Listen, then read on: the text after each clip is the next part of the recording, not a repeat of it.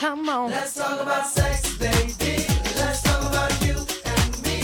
Let's talk about all the good things and the bad things that make me.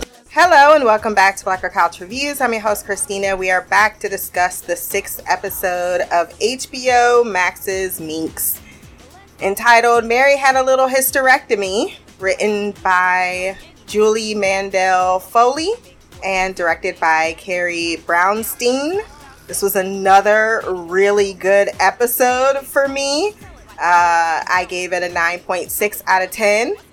I'm trying to, I'm making a correlation here, and we'll see in the 8th episode if I'm correct. Or I should say the 10th episode, my apologies. Because the first 2 episodes were written by Ellen Rappaport. And the 3rd and 4th episode, one was written by, it looks like, a man, and the other by a woman. And yet, and I'm trying to pick out, because I didn't go back and look at my scores, but I do think that there is something going on with the writing here that has improved since those initial episodes. I think number 4 is the one I wasn't a fan of, and number 3 I was. So I think that there's definitely something going on with there. That makes sense when I'm comparing and contrasting. But this is what I wanted from this show. The conversation, the jokes, Joyce being so much more of a likable person. We actually split up our crew finally, and it feels as if there is a cohesion here that was missing and or just never really clicked up until the 5th episode. And now it looks like they're finally finding their momentum of what they want to say. And I get it. Sometimes it takes that amount of time to get there, but I'm just pointing out I noticed the difference. Mary Had a Little Hysterectomy is also the name of a book, which is written by a feminist who was not only British, but also a minority, and I love that part of it, and who ended up being a little bit of a bitch. What was her name? I can't even remember. But we start this episode with the Minx magazine coming out, hitting the shelves, and being an absolute dud. Oh shit, that failed. Which is a huge, huge gamble for Doug, which we are finding a lot more about, which is what I wanted. I wanted everyone to start finding some personality and not being the addendum to Joyce, because he has invested a lot of money into this, a huge stake of their company, and he has the most understanding business partner in Tina, who is allowing this risk for legitimacy, even though he tells her lies, which is a little problematic for me. But we'll get to that a little later when we go into each individual. But this is where we start. And we see Joyce going into the store looking for her magazine so she can purchase it. And it's an ordeal just to purchase the magazine. It's underneath the counter. It's considered a porno. And it's embarrassing the way in which the guy just opens the magazine at the counter and just shows the dick. And why would you do that anyway in a store? I mean, just to put in perspective, Playboy is out at this time in history, so it's not as if this is so, bizarre. And if someone were to come up to the counter and want a Playboy, you wouldn't be like, oh, Playboy. It's almost like when Stranger Things in season 3 was pointing out how horrid it was to be a woman in the world. Like, we get it, but there's also some added dramatization to it that doesn't feel authentic. And I don't feel as if opening something for a customer and showing them it, like, that was a little excessive to me, particularly when you see a customer be like that whole thing, that was bothersome. But other than that, the episode really took off. I like the setup that she looked at the woman's book and was disgusted by it before she was trying to tap her for a particular article. And they get into the, what do you like to call this? The creative room, where you have Doug trying to say, look, it's not as successful as I had wanted, but let's strategize, let's figure this out. And everyone has to come up with ideas of how they can get the magazine relevant, but not before he goes out to look at a delivery of return magazines from one of their usual sellers, Thrifty, I believe, that has decided not to sell the magazine. He tells the guy, I pay you double if you just keep them on the truck. Even though they don't have that money, Tina's looking at him like, why do you keep making these unilateral decisions without consulting me, using the money that we do not have? He then has to return to said meeting and not act as if his stresses are getting to him. But you see in a private moment that they very much are. Fuck it all, fuck it all. Don't give a shit anymore. Fuck it all, fuck it all. Flip the table, screw you all. But it shows something about his character, right? That he is a businessman come first. It's not on him to, roll down his particular pings. He comes in, he's just like, okay, we got to strategize. We need to figure this out. How do we get things sold? Joy says she has contacts and maybe she can get someone else on the magazine, even though they give her a few. Bill Brunson is one of them they give. I don't know who he is either, but he's famous and they need someone famous to promote this. So she really doesn't have, because she's like, I need to be, and I think that's going to be a problem later on, a conflict between them of her trying to stay true to her idealisms versus the fact that this is also a business. And that's the part that I think she often forgets, because in order for you to get your message out, it needs to make money so that people can continue to make more of said content, or you can get more people attracted to said magazine. Especially as we heard the word sellout in this episode, even though she called her a child, and I thought that was fantastic. But I do get the sense that that is going to be a bit of a problem. It's already been a problem, and I think it's going to come to a head at some point, because she has this desire to own what she's doing, but she doesn't understand that she has someone that is financing her. And anytime that is happening, whether you're in an actor, a producer, a filmmaker, a writer, you are going to have the people, when you send what you wrote to your publisher, they're going to want things in there and they're going to want things not. And you can choose to stick to your moralistic guide, and hopefully one day someone will pick that up and be 100% true to that. But unless you're putting that dime in, you are going to most likely, which I believe 80 to 95% happens, compromise on exactly what it is, because there needs to be a reason for the people to print and use the money that they're doing to print your material. So, and I believe that all art unfortunately gets compromised. People have had their books translated to television, and they can support it all day damn long, because of course that's what you do in public. But that's not to say that in the background they're like, no, they didn't just fuck this part up or fuck that part up or leave this part out and keep this or change it. Because the minute they decide that they're gonna publish your shit, they, guess what, can make changes to it whether you want to or not. You sold your rights to that, and that's the name of the game, man. It's the name of the game. I think her name was it Wendy? I'm trying to think of the lady's name in this episode. I think it was Wendy. So they decide to break off in the plans, even though I like that Richie didn't even explain his. He's like, I know a way to sell this magazine.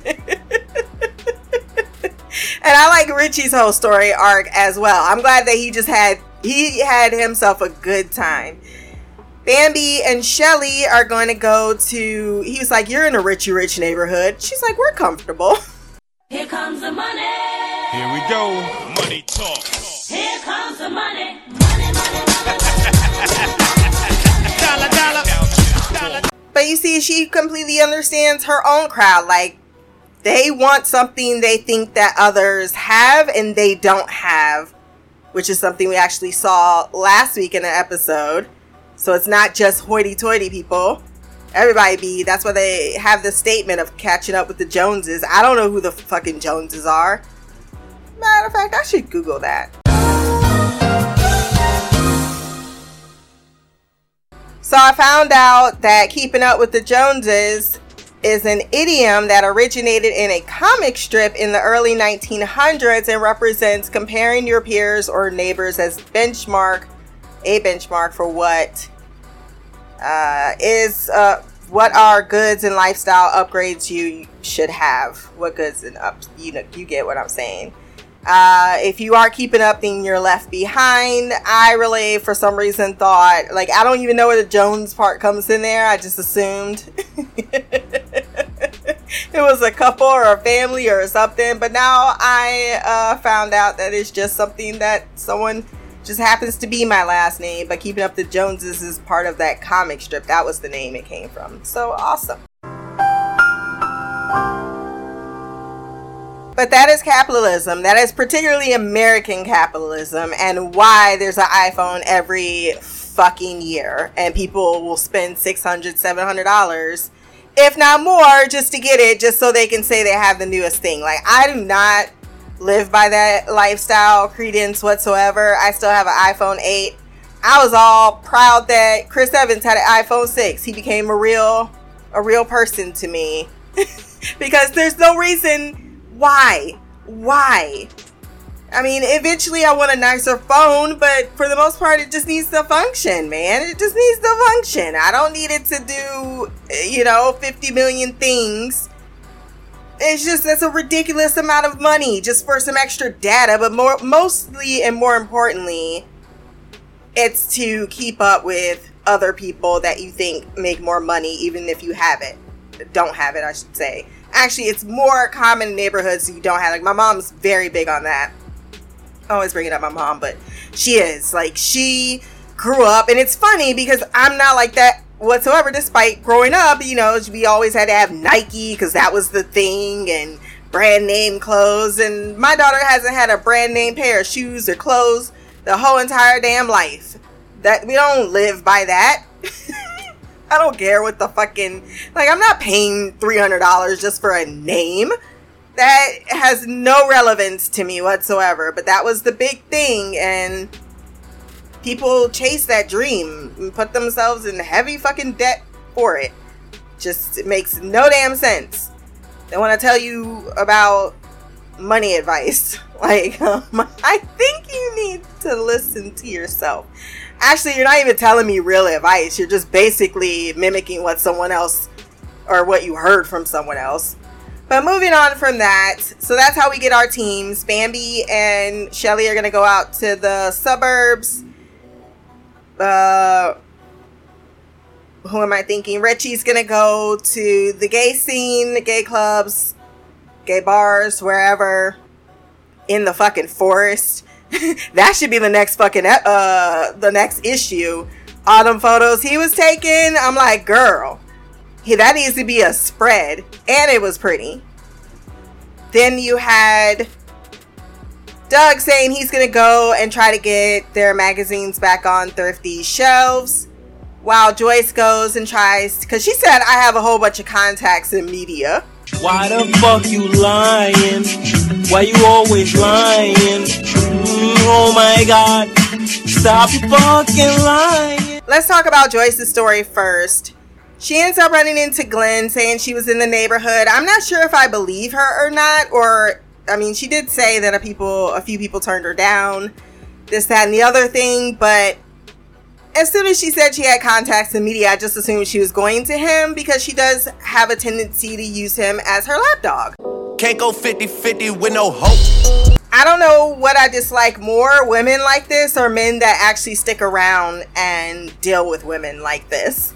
Because Glenn is very successful, clearly, even though it's a man's world and this, that, and the other thing. And of course, they had to have the moment of everyone staring at her.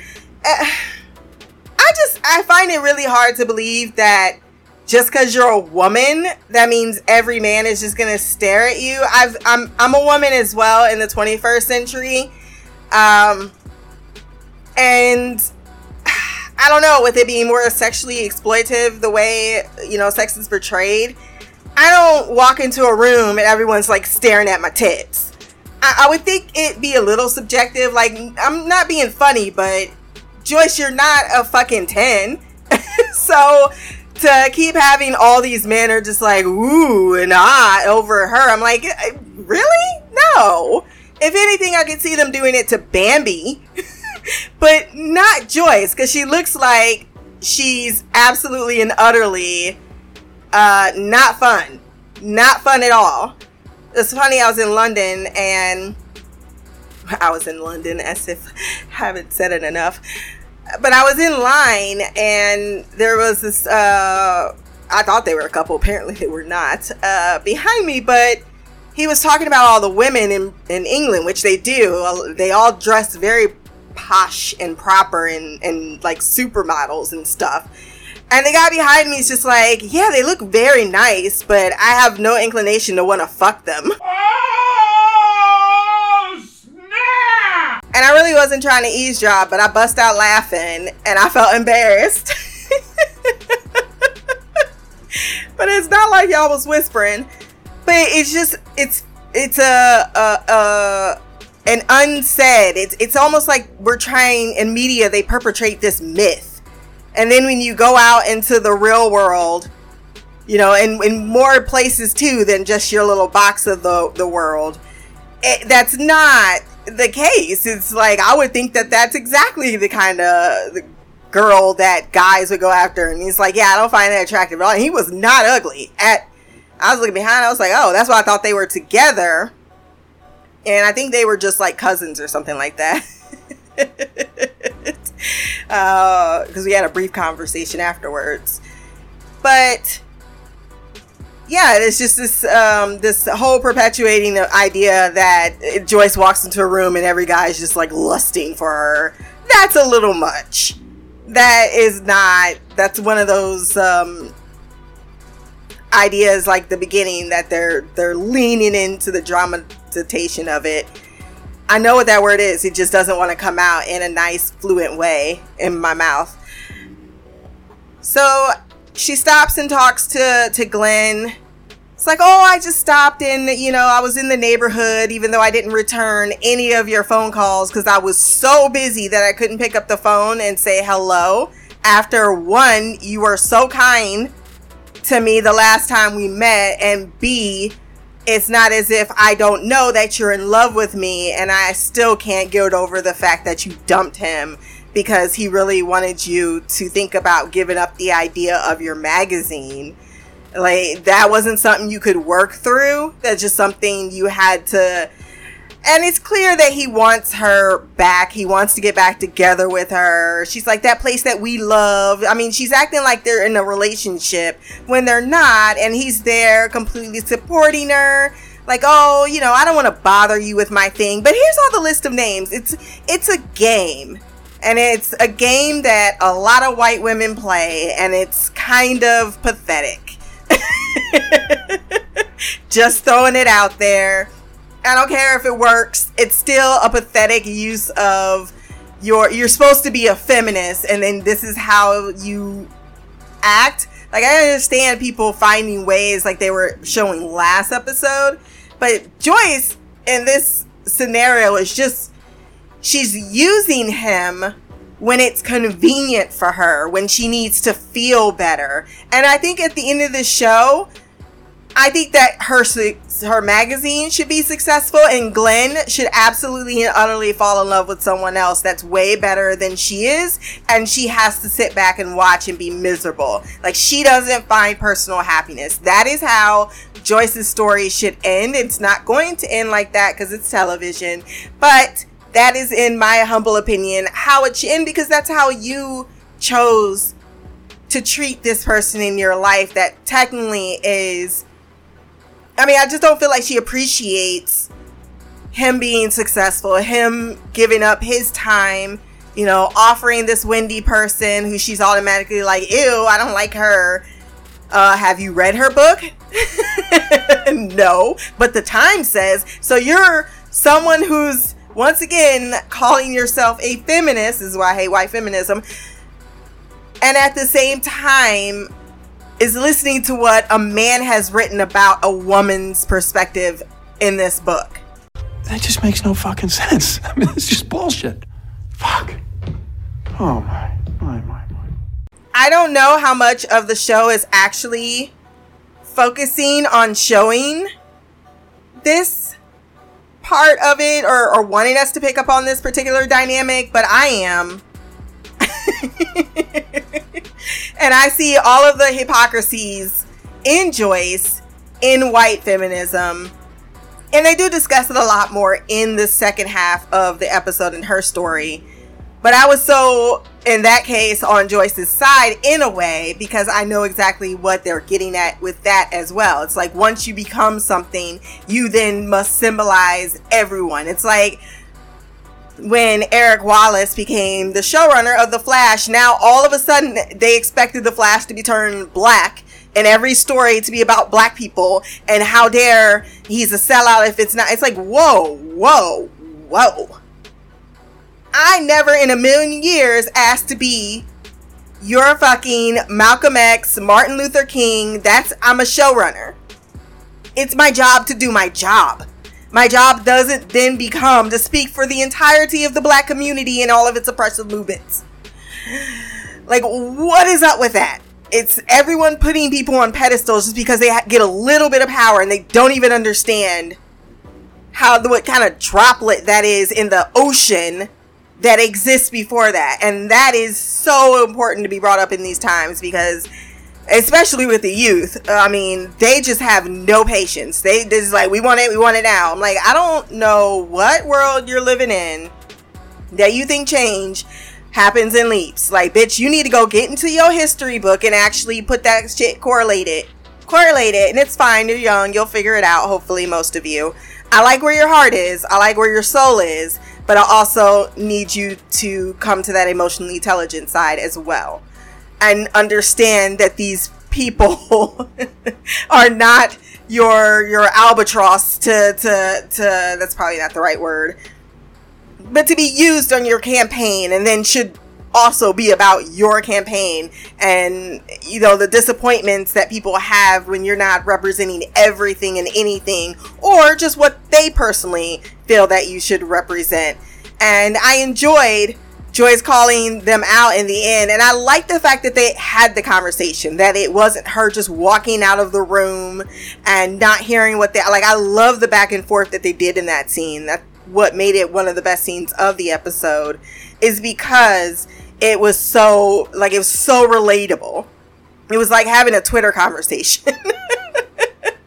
Don't have many of those at all, actually none, but and because that's what they become. They become these very visceral, attacking. It's not, we're all supposed to be on the same page, and yet it's become very what's the word, militarized, radicalized, and it's about what you're standing for in that moment. And I really like that when he set her up for that, because A, she needed it, but also it went a step further of, yeah, welcome to my world, but also don't think just because I represent feminism that I can't be a bitch. You know, you can be a feminist and still be a horrible person, or non-feminist and not be a horrible person. You know what I mean? It shouldn't, that label that you're putting in front of your name shouldn't define who the fuck you are. and doesn't define who the fuck you are. So just because she's all represented doesn't mean she wasn't still an asshole. Like, you can call my lawyer who's convalescing in a beach. You can do this. I basically set you up. I knew you wanted something from me, and I chose to entertain the idea, but think about how she felt in that moment when no one was listening to her. So you can see how even success changes you, right? She might have been someone that was a little bit more approachable, but then the minute you get out, you become a different person. So she goes to this meeting, and Glenn is sticking around. He gets some campus pledges to hand out the magazine, which was adorable. And she goes to this, and some bring up really good issues, like, okay, what about the women in Africa? Why, are you going to have black people, or you have lesbian people? Where's the representation? Where's this? Where's that? It's like, holy shit, this is just the first fucking issue of the magazine. It felt so relevant because I could see this flip on its head for any other issue in America right now. Not America, affecting Black Americans right now. You need to cover all bases, and if you don't, well, then you're canceled, which is cancel culture. When it first came out, it was almost like, oh, okay, I get it. But now it's just become this whole other thing where it's just like, nope. No.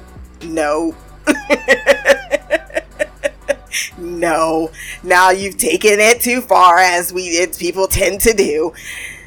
But of course, that's her whole thing, is like, hey, I'm hearing what you guys are saying. Like, I even like that part, because that's what you do when you're emotionally intelligent. You always acknowledge what people are saying. Like, there is a way to speak to people that people don't know how to speak to people. And that is something that needs to be taught in a classroom from the time, like, that needs to be introduced into actual schools, not college, fucking grade school, at least in high school. This is how you have debates with people. This is how you communicate, even when you have opposing views.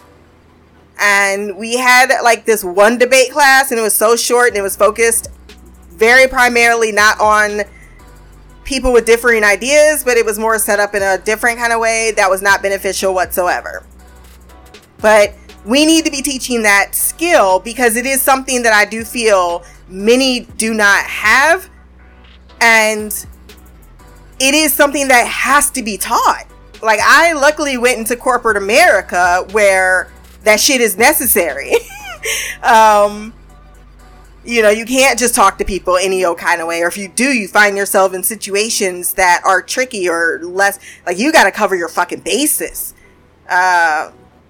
So knowing how to have conversations and what to say and what not to say, and to put it in your favor, and the fact that you might have to, persuade people to your point of view. Like, I think people feel like I'm right, so you have to agree with me. You could be all types of right, but persuasion, but if you can't get anyone on your side, you're just someone screaming, I'm right.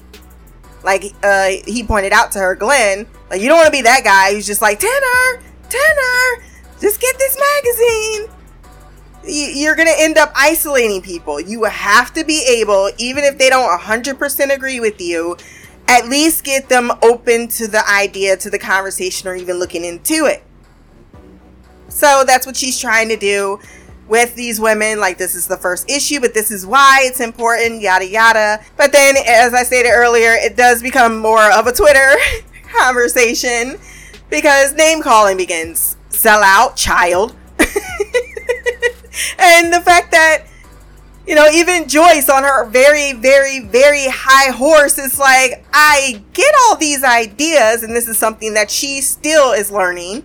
But I feel at this point, after 4 episodes in, she finally has come, like, it felt right that she would say, look, you're all sitting here in free housing from the men and the government that you hate so much, talking about ideas that actually don't translate in the real world. And that is something that I think she has earned enough cred to say to these people, because she has herself come to that conclusion that, yes, I can have all of this. I can have my high horse But unfortunately, my high horse isn't the reality. And the reality of situations that I'm going to have to move within the constructs that are presented, and change is not going to just happen overnight. And her reaction to things like not stomping off and how she was being the first 4 episodes really lent to that in her reaction last episode. So that it felt real. It felt authentic when she said that. And even for her to just devolve into, well, I'm not even respecting you anymore because if you're just going to call me names, so I'm just going to call you names as well. And then she comes back out and there's a whole fucking protest. There's those that support, those are against. That's actually the best type. That's something that Homeboy realized in the end, that, hey, when people are arguing about an issue, that is the best publicity for any type of entertainment, right? And it sometimes backfires, because I think there was one, what was that movie that was banned in Russia? You expected people to go out and see it, and they still didn't. So that doesn't always work. But we all know, unfortunately, human beings are trash, and we like drama, and, well, some of us, a lot of us like drama and controversy and anything that's controversial, and there's a news crew there, and things are just, this is a normal college type of thing, and then he goes over and sets a bonfire. And now it's a #1 news story. Now, so what is this Minx? What is everyone up in arms about? It gets people talking, and people love to fucking be in camps, to get on different sides of things. They love it. It's part of, I think, just the human DNA for a lot of fucking people that are extroverts. Because introverts ain't got no time, patience. We don't do that. We self-realization more than need to spread everybody our ideas and convince them otherwise. Like, well, if people don't get it, people don't get it. That's an introverted thought process, also known as mine. So that's where that leads. And then her, because Glenn gets hit in the face with a Bible that causes him to have the nosebleed. And then she says, is this my fault? That's where I was like, what do you mean? You didn't, like, what, how did you not think that this would be divisive if feminism in itself is divisive, right? So some of that naivety still rubbing off with Joyce, but I am becoming more accustomed to the fact that is part of her story, and if they do it right, like they did in this episode, I'm okay with it. Let's go to the Bambi and Shelly story. Well, no, let's go to the Tina and Glenn, not Glenn, Doug story arc, because that kind of ties in. Yeah, I don't know how to talk because it's late. I am so off. I'm so awake right now because I've been on 5 hours behind. So in order to get my life right, I'm going to have to stay up to at least like 6 p.m. so that I sleep and wake up at 9 a.m. and not in some weird hours, because I am very thrown off schedule. But back to the program at large. Doug and Tina, she's not happy about the fact that he keeps making promises. I don't like that either, especially if it's their business. He brings her in, tells her, look, we've been down this road before. We used to sell lesbian magazines to people in the street, car by car. We used to give them away, and then it was a success. Like, hey, we take risks, and we just need to push through, because this is the hardest part. Is we got a good product, we just need to get it out there to people. And Tina is supportive. She takes him to the airport, and he's supposed to go talk to the guys in Thrifty, but the entire time he lied. He was not getting on a plane. He was just at the airport trying to get a meeting with the guy at Thrifty. And at the end, she finds out when she sees the flight is delayed that he's been at the bar this entire time. There's a guy that looks at her, gives her a look like, you can follow me because I'm gonna give it to you. And unfortunately, she had to give up that nice looking booty call to support her partner. Come on, man. Tina still continues to be the most mysterious character. They haven't really gotten much into it other than she seems to have a very close bond with Doug. They've been through a lot together. They've built this business from the ground up. They've had ups, they've had downs, but they've been successful, and it seems as if she has a lot of trust in him. And just because I haven't seen, all of those downs that he clearly was successful in, I'm gonna just trust that she trusts him. However, I do feel that he takes a little advantage of that by, as I stated earlier, those unilateral decisions. But if it is, as the show is telling me, despite my dislike of it, this is something that she's willing and open to and has been because of the trust there, I have to accept it. But I personally hope that it gets better because I do think that she deserves better as a co-founder of this company. He does say, "You can't tell me I told you so." She says, "I'm not going to do that because I would never kick a man when he's down." But later on, when they do get to the campus, she does let him have it. Like, yeah, I did tell you so. You put all your money into this. We're almost going to go under. You need to cut your losses. You lost. You need to understand that sometimes you lose. Let's go back to doing what we do and stop with this legitimate shit. And I can't believe that you're making me even say this because I'm fun girl Tina. And Tina is always drunk at the party and not the one giving lectures to people. And that's when he gets the idea to start a bonfire because he knows, because she does have faith at the beginning. Like, hey, we've been here before. You've gotten us out of the muck. You just need to get your creative juices flowing.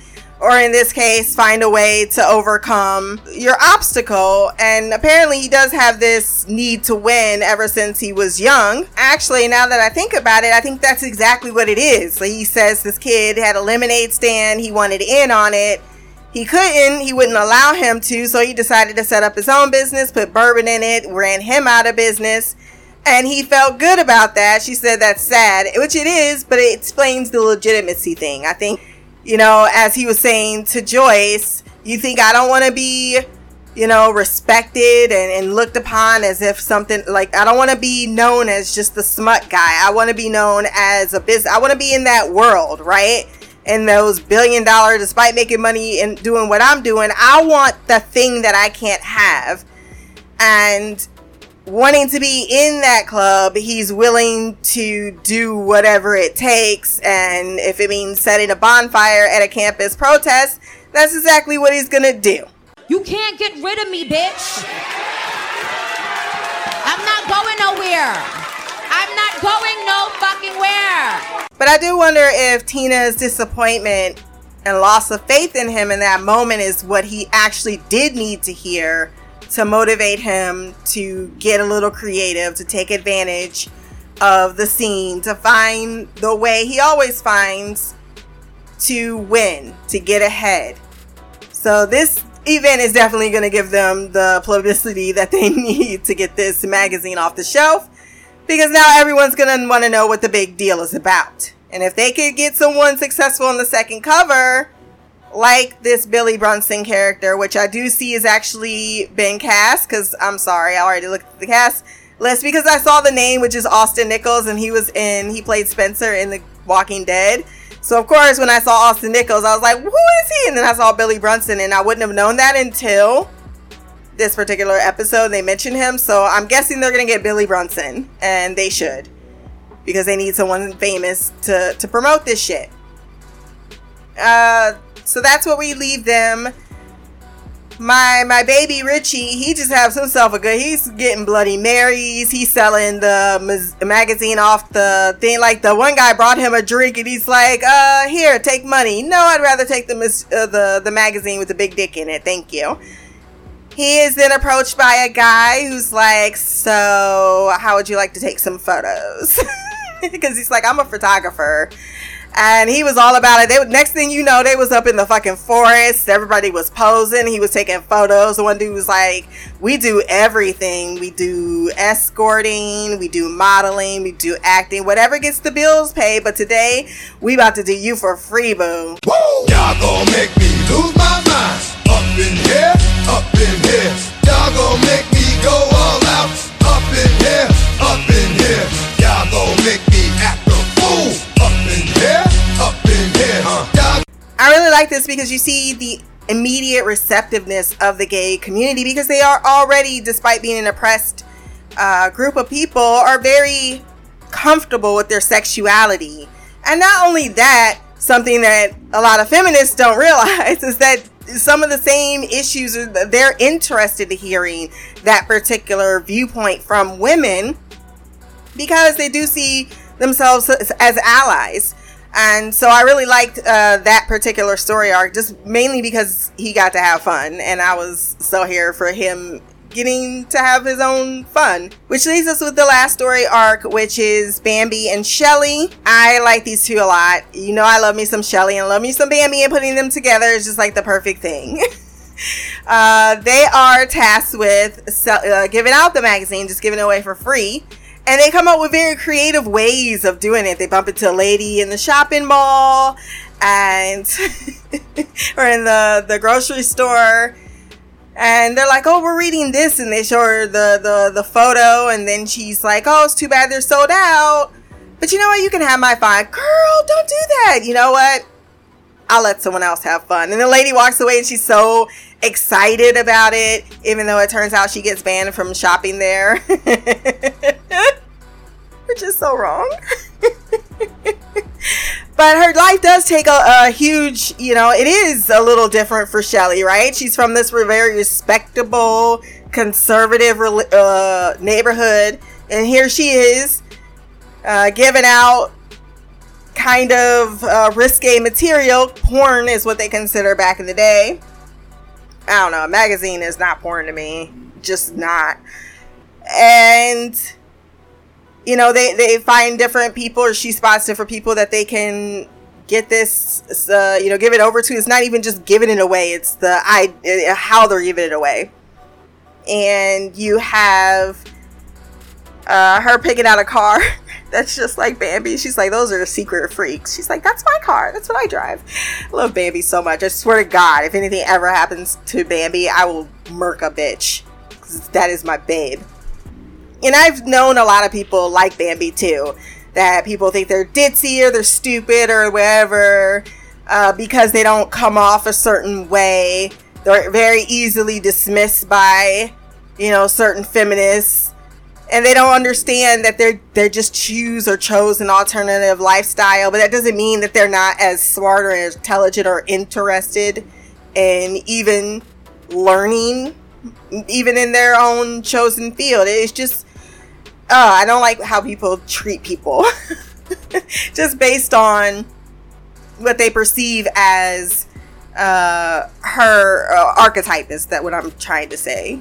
So she's not a dumb blonde, even though she says silly, dumb things all the time. And it doesn't mean that she doesn't have a good heart.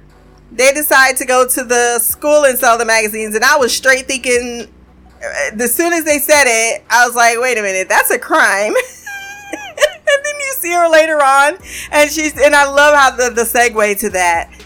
Because she's on the phone telling her husband, you know, just put this in the oven and do this and do that. And I like that little scene afterwards of the black guard being like, you know, I like to at least thaw it out first. Like, you know, white men are so fucking useless. Whereas, and that's not always true either, because my dad cannot fucking cook. Like, he has to, living in that house, that taught me, she was very subservient wife. And she's the one that took over. Like, he don't clean, he don't cook, he don't do laundry, he don't do any of those things that would be considered feminine task. Nope. No. He used to call us down to get him some fucking Kool-Aid, despite the fact that the kitchen is 4 steps away from where you are, sir. So I grew up in that type of environment. So to say that it is just a white thing, that would not be accurate at all. But I do like the fact that they did play on it a little bit. Like, hey, every man isn't so useless. It just happened to be a black man that said it. And they've been arrested because of the new law that says you're not supposed to sell porn by a school. And they're the first to ever break it. And I love that Bambi came out of the jail like, oh man, I can still make my party. They're good here. If I want to get arrested, I should get arrested in Pasadena. But you see the concern for Bambi, like, oh my God, all those people saw you get cuffed and arrested, and that's embarrassing, and I'm so sorry. Like, she feels as if, you know, she's disserviced her, and Shelly's like, well, actually, it felt kind of good. I haven't done anything bad in, like, forever. I may not want to go out and go on Mulholland Drive and do whatever the fuck that you're about to do. She's like, you smell like patchouli. Pass the dutchie on the left hand side. Pass the dutchie on the left hand side. It a go bun. Give me the music, make me jump and from. It a go done. Give me the music, make me Jano. jump and Because a cool and loud. The dude was all types of stoned, and then she's like, I used to fuck this guy. The Hell's Angels are gonna be there. Like, just this wild life that Bambi lives. Don't worry. Like, it's like 19 hours to get there. That's where she's about to go. Just this random shit. She's like, you're gonna come with. And she's like, no, I'm like, have kids. And I promised my kid that, you know, and I love that. Like, yeah, I would love to be this free bird. Like, there's an envy there, right? Of you get to go out and you get to be whoever you want to be. But, you know, I'm a mom. It's tired. I'm up way past my bedtime. And even though it was fun to get arrested and do something bad, I think they are going to explore a little bit more later on about the fact that she does come from a very conservative neighborhood. Her husband might have a problem with her working at this magazine and knowing what it promotes and so on and so forth. So I expect for some of these characters to really, we haven't even met her husband yet, to start getting their own personal story arcs that are centered around the production of said magazine. I know this is a 30-minute show, so I'm not expecting craziness, but just even a little taste bits that are fine. And I like how they ended it where she's like, I gotta convince her that there's no monsters under the bed, even though everyone knows they live in the closet. And she's like, you know, give her some spray, monster spray away, because that's what my mom did for me. Like saying, you're a good mom. That was just, I don't know, that was their story was my favorite this week. Not my favorite scene, but my favorite storyline, because it's just a nice through. And then her laying her head on her, like, she does feel a very maternal instinct towards her. She sees her as this really good person, and you see Shelly seeing Bambi for who she is, and you know, not looking down on her, and having this nice little almost instant sisterhood, so to speak, despite the age difference, despite the lifestyle differences, that there's a connection there that's genuine.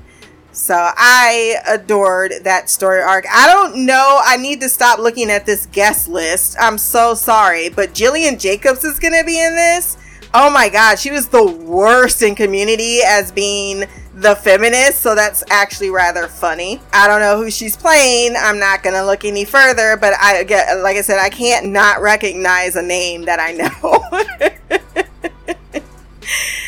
So that concludes our episode this week. If you want to send feedback for the next episode, blackercouch@gmail.com, or you can leave a comment below on this podcast. My social media will be there as well. Remember to like, share, and subscribe. Until the next time, peace, hair grease, and Blacker Magic.